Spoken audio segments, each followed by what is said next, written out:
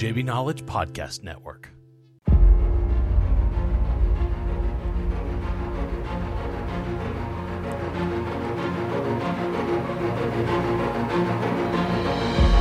The InsurTech Geek podcast, powered by JB Knowledge, is all about technology that's transforming and disrupting the insurance world. We'll be interviewing guests and doing deep dives into specific technologies we see changing the industry. We're taking you on a journey through insurance tech, so enjoy the ride and geek out.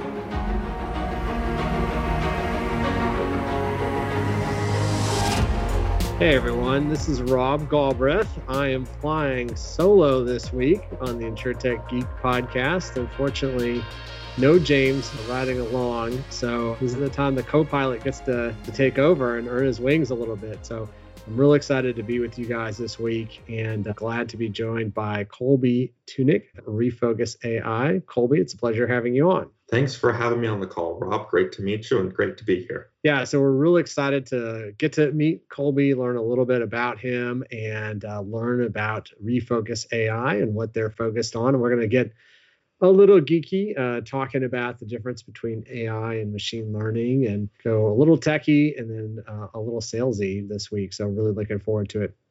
Before we get started with our conversation, don't forget that you can subscribe to the InsurTech Geek podcast by texting Geek Out. That's the word Geek Out, all one word, to 66866. Make sure you never miss an episode. You'll get our newsletter and you'll be in the know to get this episode and all future episodes. So I encourage you guys to text Geek Out to 66866. Back with Colby. So Colby, we always like to start every podcast by getting to know a little bit about our guest and having them give a bit of a background. You'll be shocked to know that many of our guests did not originally start out to be in the insurance industry. And so it's always interesting to hear the winding path that you took. I don't think you're any exception to that rule. So yeah, just tell us a little bit about yourself. Absolutely, Rob. So, I hear that a lot when I talk to people in the insurance industry. One of the questions I always enjoy asking is, how did you get involved in insurance? And most of the time it was, well, it just happened.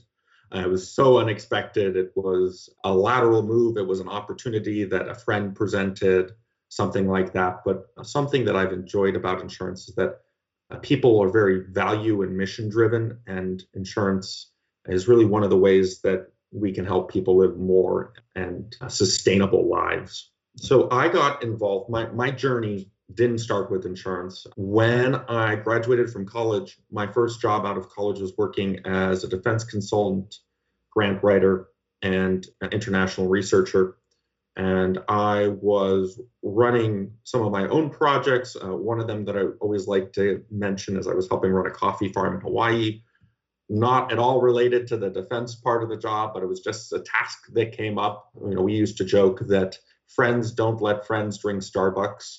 So I encourage everybody who's listening to go find a local coffee roaster and give them your business. So did that job for a couple of years. It was a great learning experience about how international companies go about seeking support from governments.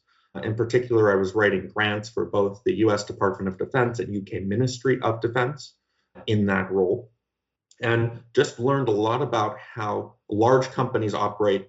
And that transitioned me into a role working at a space technology startup, which was extremely interesting. I got to put on my Elon Musk hat for a little bit and learned a lot about what you could consider cutting edge technology in an industry that's actually very antiquated. And when we think about space, we think about new frontier. It's exciting, everything's shiny, but most of the techniques and technologies they use are 50, 60, 70 years old. On average, to build a satellite, it takes 5 years. And that's something a lot of people don't realize. And interestingly, there's a lot of parallels between insurance and satellite design or space tech design because of the tool set and methodologies that are still in use there today. So after leaving that job, I took a position at the California Earthquake Authority, which is the second largest single line natural catastrophe insurance company in the world. And it's an insurance carrier specifically focusing on residential earthquake insurance in the state of California. It's comparable to the federally run insurance companies that both Japan and New Zealand have for earthquake insurance. And again, of course, those companies are on the Pacific Rim and sustain regular earthquakes just like we do. in the Western United States. And working there at that insurance carrier, I realized that there was an opportunity to use our data to help drive not only our business, but our sales decisions. And it's interesting because insurance is one of the few industries that can claim that they have too much data. Most other industries suffer from what you would consider a data shortage. They're relatively new. There's not a depth of history there to pull from. But insurance produces so much data, in many cases, it can actually be crippling. So at that point, I was actually working on a different technology for social media marketing. And he wasn't my co-founder at the time, but my co-founder now, our chief operations officer, Elijah Chang, started talking to marketing people about my idea without telling me. And he went out on my behalf and did this research for me, which was very much appreciated when I found out he was doing it. But early results from that were not promising. And I was a little downtrodden. I had been spending a couple of months understanding this market and the industry. So I called an advisor and I said, hey, I'm not seeing a lot of luck here. It looks like there's just not the need I thought. And he said, you work in insurance. I don't actually know anything about insurance, but is there an application of machine learning for insurance? And that got me thinking again on the data question that we had internally been discussing and trying to resolve. And that's where we are today, a little after a year. It's been a long year and a quarter because we started the company and then we had COVID-19, and that has been quite a journey. But here we are today, and I couldn't be happier with the progress we've made. That's an amazing story, Colby. And I know you're coming to us from the San Diego area. So in Hawaii, were you actually in Hawaii or were you managing it from California? So I was primarily operating out of my offices in San Diego, but I was able to actually go to the coffee farm in Hawaii and understand the coffee process intimately. Was this on the Big Island? It was. This was in Kona, near Captain Cook, if you're familiar. Highly recommend if you're ever in Hawaii, going and sampling some of the local coffee. It's absolutely outstanding. Yeah, you're talking about two of my passions already, coffee and Hawaii. So I've been privileged enough to actually go to Hawaii 3 times, twice on business. And then because I got to go to 2 conferences in Hawaii, one was on Oahu in Honolulu. So I got to see, Pearl Harbor, do a little bit of tour, but then I did take a flight out to the Big Island for a day and just fell in love out there. I flew into Hilo, but they kind of made the circle around and got over to the Kona coast and walked through Volcanoes National Park a little bit. And then actually had the opportunity to go back and speak at a conference just north of Kona on wildfire in Hawaii. And when I flew out there, actually not soon after landing, had a 6.9 magnitude earthquake, which was fun to go through the middle of, and everyone was like, oh my gosh, it's shaking and whatnot. So thankfully, no major damage, but it did precipitate some lava flow that ended up going on for several months. And I got to go back to Volcanoes National Park, and like a day or two later, it shut down. It shut down for months, and definitely some homes, some cars melted and whatnot. So yeah, very interesting time. And then I took the family last year for vacation, and so we actually stayed out on Kauai for the week, and so that was really cool. But you're right, the coffee's amazing. Some beautiful coffee farms out there. So you mentioned space tech, and then you kind of mentioned moving over to the CEA, the California Earthquake Alert. So were you doing something similar at the space tech company when you moved to CEA, or like what was the connection between those 2 jobs? So what I was doing for the space tech company was business development, and that's actually been my background, has been B2B sales. At the California Earthquake Authority, I was doing professional development, which was a little bit different, but it was a unique opportunity. And I know when you're thinking professional development, what does that have to do with data science? What does that have to do with machine learning? But when you're in professional development, you need to learn every single position at the company in order to support every single person's professional development. And often what the job entails is identifying gaps that you can fill with training. A lot of the gaps had to do with data and machine learning and business intelligence and things of that nature, which is actually how I was able to understand the problem set a little bit more intimately than somebody who was perhaps in a different business function that wasn't speaking to everybody at the organization and didn't have visibility into the scope and even the scale of the problem. There was Accenture, I believe in 2016, did a survey of insurance companies And of course, Accenture is that global titan, the international consulting company. And they found that insurance companies only use 10 to 15% of all the data they have available from everything.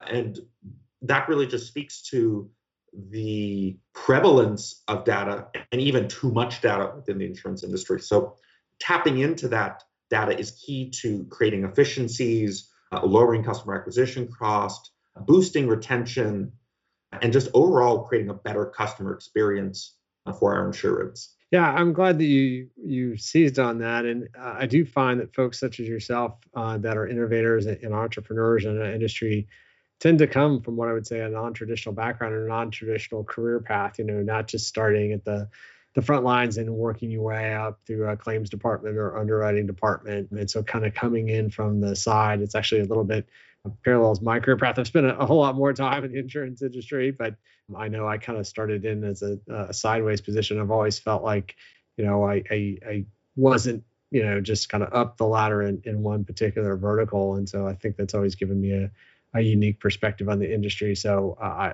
love the comments that you mentioned about professional development, getting to know everybody, and then that being really your first exposure to the insurance industry. And you're absolutely right about data. And it is kind of interesting, right? Like the data is the lifeblood, of course, of the insurance industry, but so many other industries are data poor and we're data rich, but we don't know, what to make sense of it at all. So yeah, like you told us a little bit about the genesis of Refocus. So maybe, let's talk about Refocus. What was this idea? When did you decide to go out and venture on your own? And, what's your value prop? Absolutely. So Refocus has been a great collaboration with me and my two co-founders, Elijah Chang, who's our Chief Operations Officer, and Alexander Pearson Goulart, who's our Chief Technology Officer. And both also come from very unique backgrounds. Elijah, out of college, started an import-export business for telecommunications out of southern China, and then sold that business, came back to the US, and then was a campaign manager for a social media influencer and grew his cross-platform following from 10,000 to 100,000 in less than 3 months. And then we got him. And his specialization has always been really finding and honing in on a specific target demographic and figuring out who the market really is and what they want. Alexander, I knew him, I met him at San Diego State University during his undergrad. We actually ended up working at the space technology startup together and just have remained close friends ever since. Currently, he works as a software architect for a biotechnology company in the oil and gas industry and has really specialized in deploying complex solutions to the cloud in a sustainable and scalable way. And it's also interesting because a lot of what we think about insurance technology is what we would consider on-premises or on-prem, meaning you have a server running in a closet somewhere. And one of the companies we're speaking with actually just the other day had their entire system go down because their on-prem servers got flooded by some of the weather events happening in the southern United States. So the fact that we have someone of Alexander's caliber to help us make sure that our solution is 100% available and is always functioning at its best and is optimized for what we're trying to serve for our customers is great. We started September of 2019, right about there. It's kind of a soft go. And it began just by speaking to 50 people in insurance. And we did that in the first couple of months. We just reached out to everybody we could get our hands on and just asked them questions. And through that process, we had the ability to speak with people from the vice president level all the way up to the C-suite at very large, even some international companies, who told us that the first problem was trying to use their data to drive their business decisions. And then we began to go down the value chain and talk to actual insurance practitioners. And as you mentioned, these are your frontline salespeople, your agents, your brokers, the people day in and day out trying to serve their customers to the best of their ability. And we realized that there was a gap there in terms of what is the technology available to someone in that position in insurance versus any other industry. And that's the gap we fill. Refocus is a machine learning platform or an AI platform for sales professionals in the insurance industry. We've built a better mousetrap. We are able to also tell you where to place that mousetrap to increase your revenue, to reduce your customer acquisition cost, and improve your customer experience. We often speak with people that have been selling insurance or in the insurance industry, have owned their own brokerage or agency for 20 to 40 years. And the one of the things we explain to them is there are many ways to sell something, and they're all equally valid and in most situations equally applicable. But if there is a tool that would help you sell more and leave less money on the table, why wouldn't you use it? And that's what a platform like Refocus provides. It's a next generation sales enablement product that allows insurance professionals to use the data in their agency management system or customer relationship management software to drive their sales decisions and gain key context into what their customers are likely to do and when they're likely to do it. And that's really exciting because it's been explained to us by one of our customers. It was like they had a crystal ball and they picked up the phone and called the customer, and the customer said, "Wow, I was just about to call you about that. How did you know?" And that was a really validating experience for the customer because that was the best experience that customer could have ever asked for. It was validating for the agency because they were able to pretty much grow their book without putting in that much more work. And it was validating for us because we realized that we were creating meaningful change and helping people save time and live their lives in a more meaningful way. Yeah, I love that focus. And I think it's really, really fascinating. So I've got a couple of follow-up questions. The first is maybe you can talk about, so we know that there's like mom and pop, right, agencies that are out there. And sometimes I say it's like the last family business in America. And I've met some that are 3, 4, 5, even 6 generations old, which is pretty fascinating. And then there's some really big ones out there, and larger agencies. There's a lot of acquisitions actually in the space, right? As people are looking to retire and sell their agency, and there's consolidation in the space. And then there's the Marsh and Aon and Willis Towers Watson, some of the really, really big players as well. So who is your solution, I guess, targeted at? And then you mentioned these agencies, they already have agency management systems, other customer relationship management systems, and so you play with those. So I'm just kind of curious. Okay, like how do you get the data? Are you guys cloud based? And so how are you getting the data in? What does the output look like? Maybe just get a little bit behind the mechanics of what would the process flow look like from the producer point of view? Absolutely. So when we talk about our target customers, primarily we work within the commercial insurance space, but the product is equally applicable to personal lines, life, and health. One of the great things that we provide our customers is the ability to cross-sell from personal lines to commercial lines or vice versa, or cross-sell from personal to health or personal to life and back and forth, and identify those opportunities. Our customers primarily have, our target customers at the moment are what we would consider middle market or kind of the top 100 insurance companies in the US. And these are companies that are large enough to want a data science team, but they're not large enough to afford that $10 million annual expenditure that would come along with it. There's no reason why a mom and pop, a fourth generation business couldn't use a platform from ours. We provide the ability for them to scale. What we do is we remove the need for every $1 million in premium you write to have to hire another insurance professional, because we're able to help you identify prospects among your leads that you should be reaching out to. And then we're also able to help you upsell, cross-sell, and retain customers that you already have as part of your business. And just as an example, at least on the retail side, we also work with wholesalers and carriers, and I'm happy to talk about that a little bit. Well, I'm able to tell you, if Rob, you're my insured, I can tell you if you're going to purchase policy type X this week.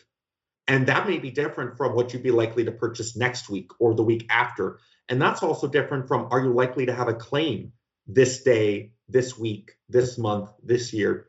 Are you likely to, can I sell you more coverage? Has there been a life event that has changed your risk and now you need more coverage to cover that? And at least on the retail side, the people that we work with on the smaller end understand the value that's in their data, and they're looking for efficiency. A lot of what we see on the smaller side or smaller insurance businesses are, they have a process in place that has worked for them. They've grown their book of business to a sustainable level where they're living off premium and referrals at that point, and they're not really looking to scale larger. And for those people, I applaud them, because that's ultimately where we all want to be, a stable income that you just have almost on autopilot in effect. But for everybody else who's looking to scale sustainably, who's looking to use their data to increase their revenue up to 10 times, our product is something that can help them do that. How it works, to get into the technical weeds, and I'll put a little disclaimer on this. We're a machine learning platform, which means we need data in order to function. We can tell you if a prospect that has applied, or we can tell you on the lead list you buy who you should be reaching out to based on what they're likely to purchase, how many lines of insurance they're likely to purchase through you, and items like that. But if all you have is a first name, a last name, an address, and a phone number, there's really not much we can do there. And I think that's one of the great limiters is people have to start looking at their data as a resource and not necessarily the systems that it's stored in is just a filing cabinet, because there's so much more you can do when you can harness your data, and it really powers your business forward. So we integrate with any agency management system or CRM that has an application program interface or an API, and we are able then to seamlessly send data back and forth between our platform in the cloud and their platform. If it's a solution that's what we would consider on-prem, not in the cloud, we can work with that as well. The second option, a lot of companies have a centralized database that they use as a policy repository, and we can hook into that extremely easily. And then the last option for companies that perhaps don't really have a CRM or an agency management system is we allow people to upload CSVs or other sort of what we would consider flat file transfers to the system. So those are the three ways we get information in and out. And the ultimate idea of this is to provide context for every customer interaction.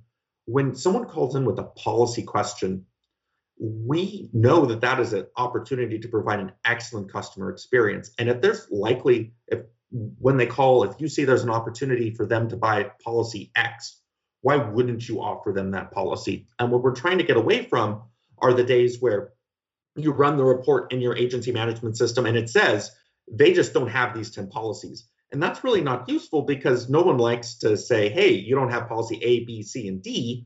Which one do you want? And the answer is they probably want B, but because you overwhelm them with options, they're not going to purchase any. But what if you could just approach them with option B? And that's what's really exciting and a step change for how we're allowing customers to use their data when they make sales and just improve that customer experience. That's really fascinating, Colby. Kind of my mind's buzzing with a lot of different possibilities based on what you described. So I want to geek out a little bit. This is what our listeners are kind of know that we like to go here a little bit on the InsurTech Geek podcast. I guess obviously it's in the name. So one of the things you guys talk about is democratizing AI for agents and brokers, and then you mentioned machine learning, and so maybe you can explain for the audience, what is the difference between AI and machine learning, and get into the nuances a little bit. How does it work? And then when you talk about democratizing AI, what do you mean by that? Absolutely. And let's take the AI question first. AI and machine learning. Machine learning is a part of artificial intelligence. We think of artificial intelligence as the ultimate umbrella that encompasses many areas of computerized statistics or computerized inference. So artificial intelligence at the ultimate level is the idea that a computer can see a situation that it's never experienced before, apply logic from a separate but similar situation, and react accordingly. And this, when we often think about AI, we think about self-driving cars, we think about automation, but all of those things are not actually artificial intelligence, because again, there's a requirement for artificial intelligence that a computer can automatically relate between two similar but different events and apply logic from one to the other. So if you were to go to a zoo and see a lion in a zoo, and then you were to go and see another sort of big cat, think a bobcat, and a hike, you would be able to say as a human, I learned in the zoo that this sort of big cat is dangerous. I should back up and not approach it. A computer would walk up to that bobcat and say, hey, let me pet you, and then it would die, because it's not able to apply that sort of complex thought that we can, or dolphins can, or elephants can, or chimpanzees can, to unique situations. So Ultimately, where we're at now is machine learning. And machine learning is looking at data at scale. So we're no longer just looking at 2 points of data. We're looking at hundreds of points of data across thousands of different instances in time. And this allows us to understand within that limited scope, and again, machine learning is limited, what is going to happen next. A couple of great examples of this, if any of you use Gmail now has this great text recommender system where when you type something in, it tries to predict out what the rest of the sentence is going to say. And it does that with a machine learning model called GPT-3.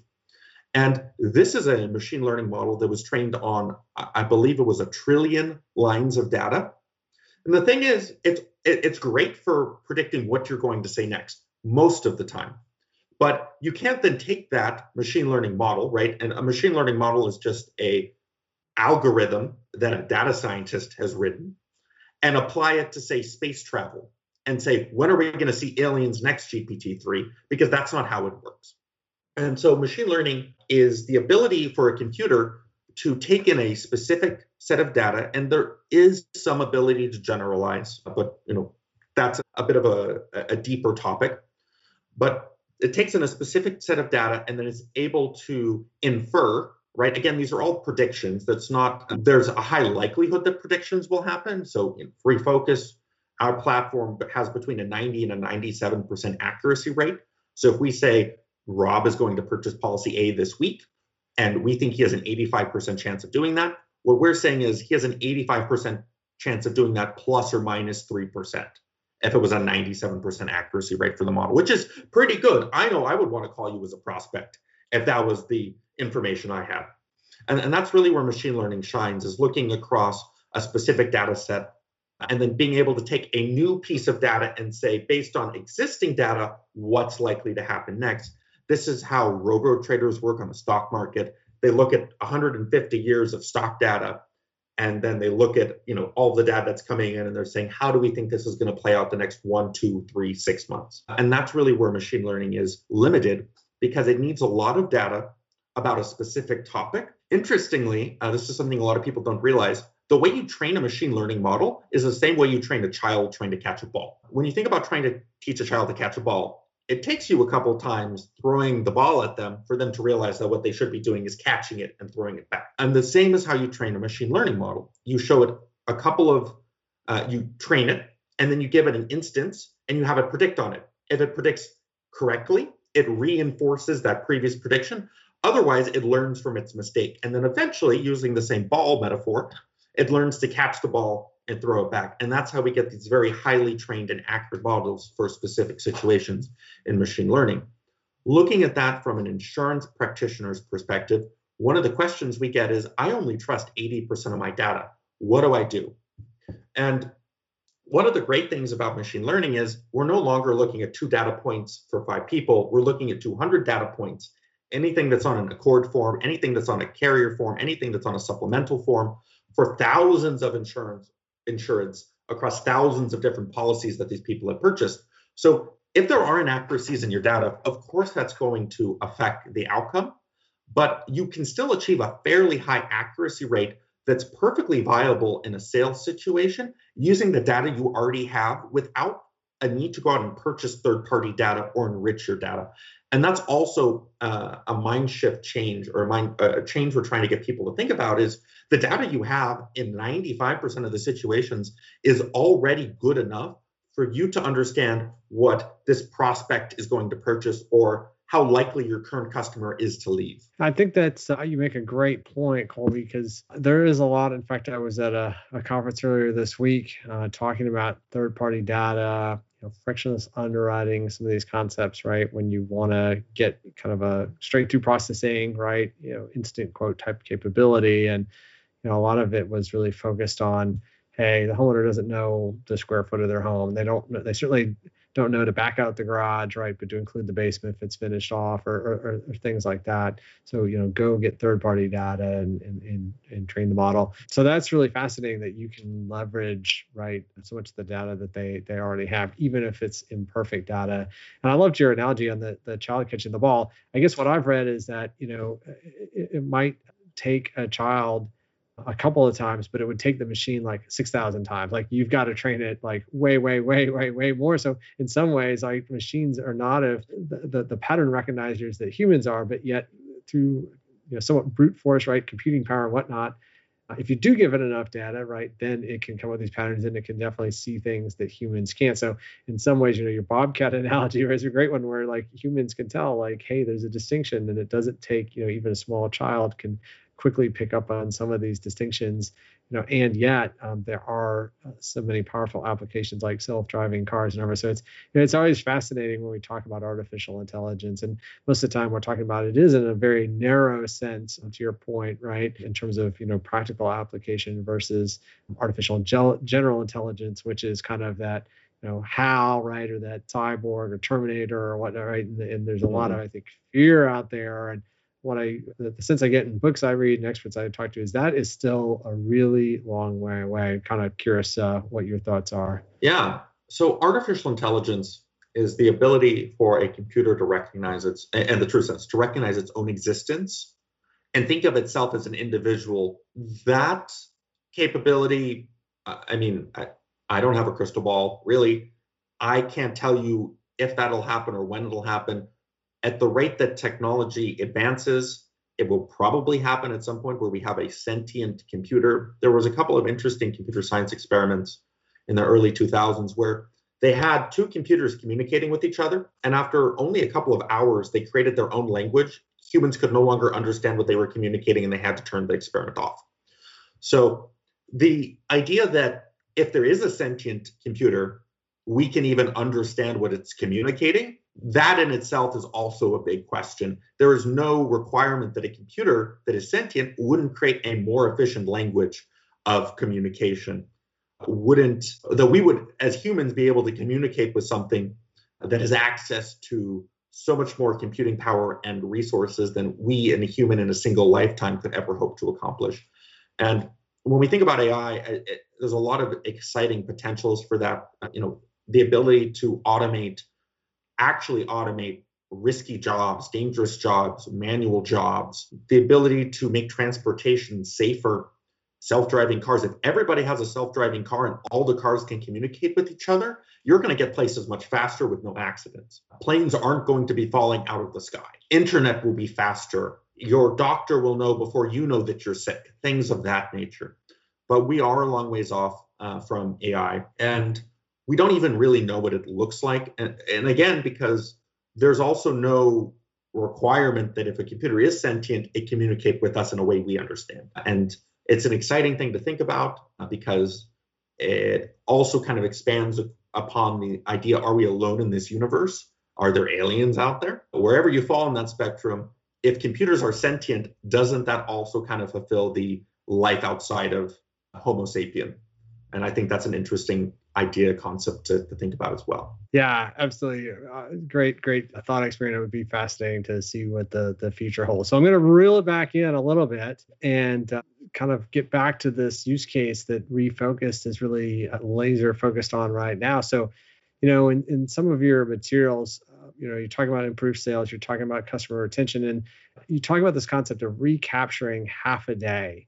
So agents and brokers can focus on what they do best. Can you expand on that? What do you mean when you say recapture half a day?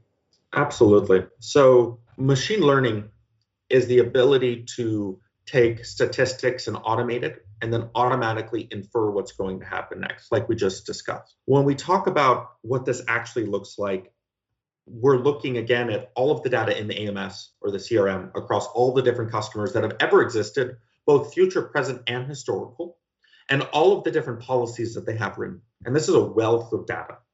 And then what we're doing is we're able to mine that for insights and allow the insurance professional to reach out to people that are likely to purchase a specific policy in a specific time frame and retain customers better. If a lot of insurance professionals reach out to their insured once a year on renewals or 3 months before, and then there's the 3-month outreach, the 1-month outreach, and then hey, the policy's due. And in this market, a lot of carriers are choosing not to necessarily just rewrite the policy automatically, and the agent has to do a lot of work to try to get another carrier to take on the policy. And of course, prices across the board seem to be going up, especially in commercial insurance. We've had a bunch of natural catastrophes and carriers have had losses the last couple of years. And taking that approach to it, if you knew, 6 months before renewal that your customer had a concern or was likely to leave, wouldn't it be better to reach out to them then at that moment rather than wait for renewals when you also have to give them the bad news that their rate's going up? And so that's what we kind of talk about as a practitioner, improving sales and improving customer retention. The best way to illustrate this, we're capturing half a day use cases with one of our wholesale partners. Our wholesale partners are fielding more policies than perhaps ever before because specialty complex risk is not being written as easily by your frontline carriers. So brokers are sending it to wholesalers, and then wholesalers are trying to place it with carriers that deal in complex risk. But this process is entirely manual. So what does this look like? One of our customers on a daily basis receives 400 to 500 inbound policies. Each one of those policies has to be reviewed by a human underwriter before they're willing to try and place it with the carrier. So that's just internal process. And then once they try to place it with the carrier, they have hundreds of carriers they work with. And that means they're sending out 20, 30, 40 different Accord forms or carrier-specific forms, and all of that just takes time. What does Refocus do in that situation? Our product allows a wholesaler, a key piece of information. Right now, they're only able to process 10 to 15 policies a day with human underwriters. So it takes 2 to 3 to 4 weeks sometimes for them to respond to a broker or agent. And that's for all brokers and agents. I'm hearing from the people I'm speaking with that anytime they send something to a wholesaler, right now it's 2 weeks to a month before they hear anything back. And that's just because humans are in the loop. And what we can do is help our wholesale partners automatically qualify their inbound policies. And what we're able to do is say, anything over 60% certainty, you automatically try to place with the carrier. Everything under that amount gets reviewed by a human underwriter. So now the wholesaler's building a better book of business. The agents and brokers are getting a much faster response because the underwriters are looking at less. And then the next step of that is trying to automatically match the policy to the carrier based on market conditions automatically. So rather than them having to send out 20, 30, 40 different forms, we're able to say, based on market conditions, these two carriers are the people you should only bother sending to this policy to. They're the two that are going to write it. Ignore the other 38 because they're not going to even look at this. But then tomorrow when you get a similar policy, we can say send it to these two different carriers because the market is constantly evolving. And we can help insurance professionals improve their efficiency or wholesale professionals trying to improve their efficiency placing policies as well. And all of this comes back to building a scalable insurance business where you're serving to make sales, where you're serving your customers to increase, to answer their needs, to service their policies, of course. But now you're spending your time making sales to the people that are actually likely to purchase something, reaching out to people that are at risk of churning, and automatically qualifying prospects so that you know who you should bother to work with, right? When you buy a list of 1,000 people, it doesn't do you any good if you have to pick up the phone and call 1,000 people to get 5 companies. But if you can just find out the 3 companies that are most likely to buy, suddenly you've spent 4 less hours or 8 less hours of your day, and now you can be more effective in what you're doing. So that's why we say we capture half a day. It's spending your day differently so that you're more effective and you as a human are more scalable. Yeah, I think that's so compelling, Colby, because there are a lot of, I hate to use the term inefficiencies in distribution, right? And I think there was kind of this wave of InsurTech that at the very beginning, let's just say kind of mid 2010s, right, that said, oh, we're just going to go direct, right? We're going to cut out these agents or brokers. And those that have realized that, hey, unless you're willing to spend $1 billion in advertising like a Geico Progressive, right? Actually, those agents and brokers are your, best distribution channel. Plus they know the customer best, right? And the market is that way for a good reason, particularly when you're talking about mid-market and larger risk and complex risk, et cetera, right? Going beyond simple personal lines or small commercial, which is easier to kind of go direct or sell over digital channels. And so, yeah, I think there's been a lot more kind of focus in this space. I've seen even direct carriers like startups, right, then kind of, change their tune later on and say, oh, we love independent agents, right? And, check out our offering and whatnot. So, but you're right. It's this, hey, I've given you submission, but I'm waiting to hear back. And it's like, I don't need you to go through the full underwriting. I just want to know, like, hey, are you planning to compete for this or not? Does it look, and there's this kind of delicate dance, right? That kind of is going between agents and brokers, wholesalers, if like you said, it's a complex risk, right? The carriers, whatever. And so there's this, lots of email going back and forth. And there's frankly a lot of inefficiencies because of the humans, right? And so being able to enable a solution that's smoothing down that process and making it more refined and more effective is really a win-win, right? It's all the way around. So it's a win for the producer side, it's a win for the carrier, and certainly it's a win for the customer, which is great. So as we wrap up, you've talked a little bit about the types of systems that you integrate with, and I just want to get your thought on, you mentioned on-prem, and we talked about in the space technology firm that you're at, and how it can be somewhat some legacy systems and out-of-date technologies.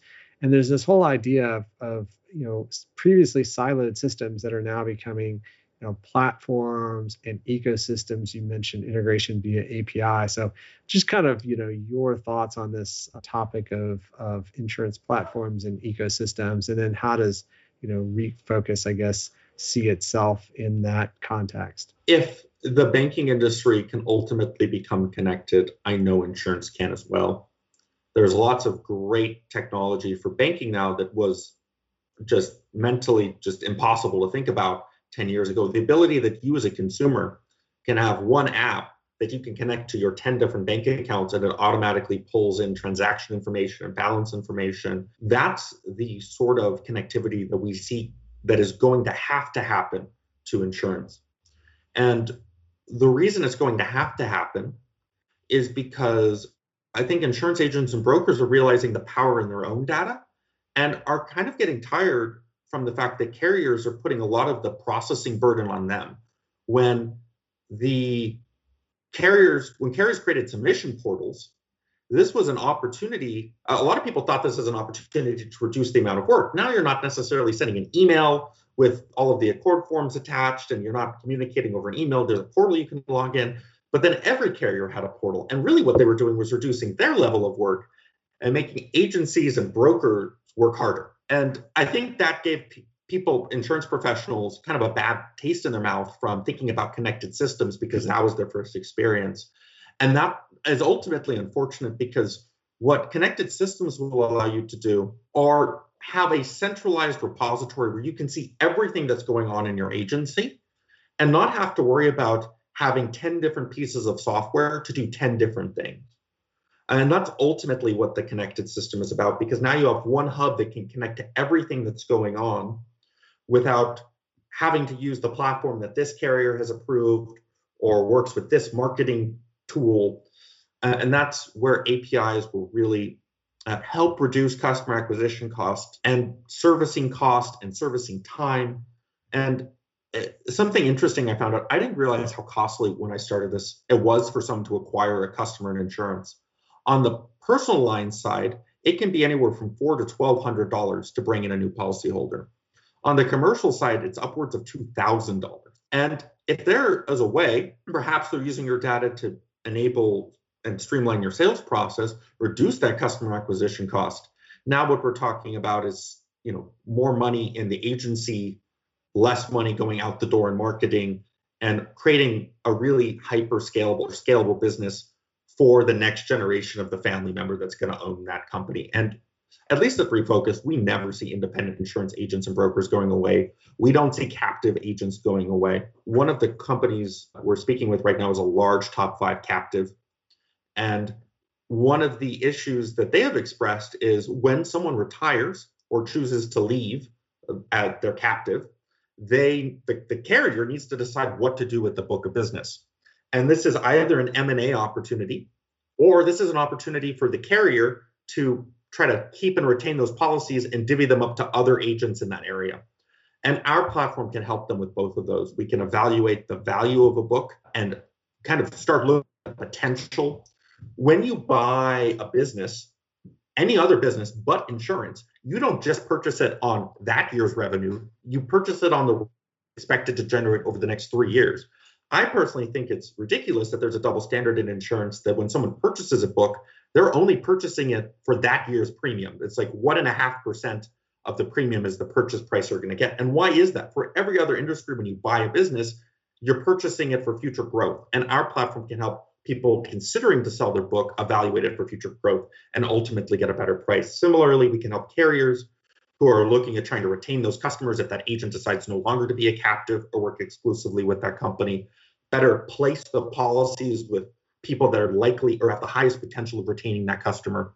And these are all areas where software can create efficiency and just better the lives of people using it at the highest level. Yeah, so many use cases have really emerged during our conversation, Colby. So I'm really excited about what you guys are doing at Refocus AI. It's been really great to get to know you a little bit.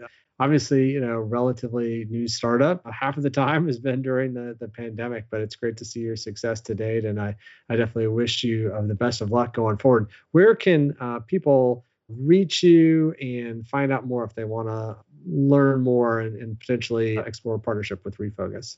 Absolutely. They can drop me a line on LinkedIn. They can go to our website, refocusai.com, and drop us a message there. We're always happy to pick up the phone and have a call. We like to meet our partners and understand who we're working with. And I think that's something that a lot of our customers express as well, because insurance is still very much a face-to-face business. And we see a lot of value in that. So if they are interested, again, LinkedIn, they can send us an email. Always happy to talk and pick up the phone and see how we can help them. Yeah, it'd be great to sit down over a cup of local coffee or that's right.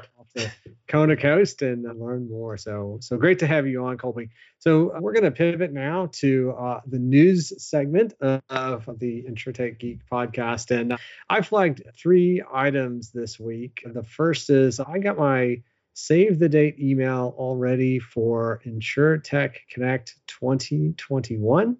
It will be held October 4th through the 6th, and they are planning to have it in person. It will not be at the MGM this year in Las Vegas. It'll actually be nearby at the Mandalay Bay Hotel. They said there's a lot more room there, and it'll be just a better experience overall. So I'm curious, Colby, have you been to an ITC before? Did you go to this year's version that was virtual? Just curious if you did attend, what your thoughts were. Yeah, I had the opportunity to attend ITC this year virtually. I was excited by the quality of the platform and the speakers that they had. I think they did a fantastic job, at least from a technology standpoint, recreating a lot of the reason we all go to conferences, which the number one reason is networking in a virtual platform. But I'm very excited to attend next year ITCs in person and just have an opportunity to meet everyone we've been speaking with and shake their hand. That'll be really rewarding. Vaccine, of course, approved. Yeah, if not, a mask and an elbow bump maybe. But yeah, it's a little weird to think at this moment as we're going through our 3rd wave here in the United States of COVID cases, setting new records every day for the nation. It's hard to think about in-person gatherings, but definitely fingers crossed. Good news this week from Pfizer on a potential vaccine. I know Moderna and others are having a lot of trials as well. So we'll definitely keep our fingers crossed for that. And I think we're all facing Zoom fatigue. I know I've been part of some virtual events this week. I've got 2 more next week. And it feels like a lot of these actually are cramming up at the end of the year because they were in person in the spring and then they've kind of had to pivot and repackage. And so it's always great to learn and to connect, but definitely the best way to do that is still in person. The virtual, it's good that we have that as an option, but I definitely miss in-person events.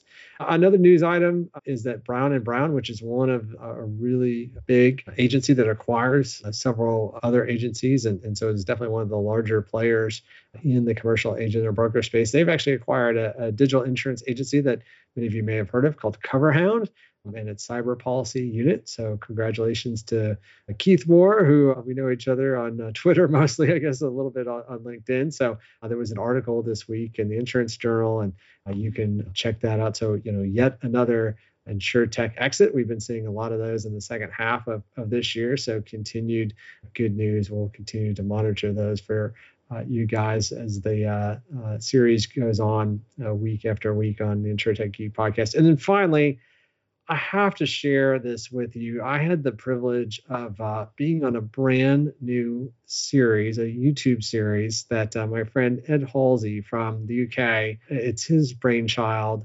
Only Ed could have come up with this at Evermore Digital. It's called Grinding My Gears, and it's not quite a game show, but he had 3 guests on, and they're supposed to talk about what is grinding their gears about insurance. What do they hate about insurance? What if they throw into the depths of Hades, as he would say, and he's got lots of flame imagery and whatnot. And so I happen to be on a group with Nick Lamparelli, Billy Van Jura, and Seth Zaremba, and I got to be the judge of the very first pilot episode. We were the Yankee version, and insurance advertising was the thing that we decided to get rid of, that there's way too many ads, and we would love it if that money was better spent, returned to policyholders, maybe invested in technology such as yours, Colby. And then there's episode 2 featuring some of my favorite UK influencers out there. So you can watch both episode 1 and episode 2. We'll include those YouTube links in the show notes. Tell us, who did it better, the Americans or the Brits? But definitely check it out. It is quite fun. We don't have enough fun in insurance. Quite entertaining. So congrats, Ed, on the launch of your new series. A special thanks to Colby Tunick for joining us today on the InsurTech Geek podcast. I'm Rob Galbraith. Thank you all for listening, and we'll see you next time. As always, this has been the InsurTech Geek podcast powered by JB Knowledge. That's jbknowledge.com. It's all about technology that's transforming and disrupting the insurance world. I've been your host, James Benham. That's jamesbenham.com, with co-host Rob Galbraith, endofinsurance.com. Big thanks to Jim Greenlee, our podcast producer, Kara Dalton, our creative producer, and Adele Waldeck, our transcriptionist. And thank you for joining us today.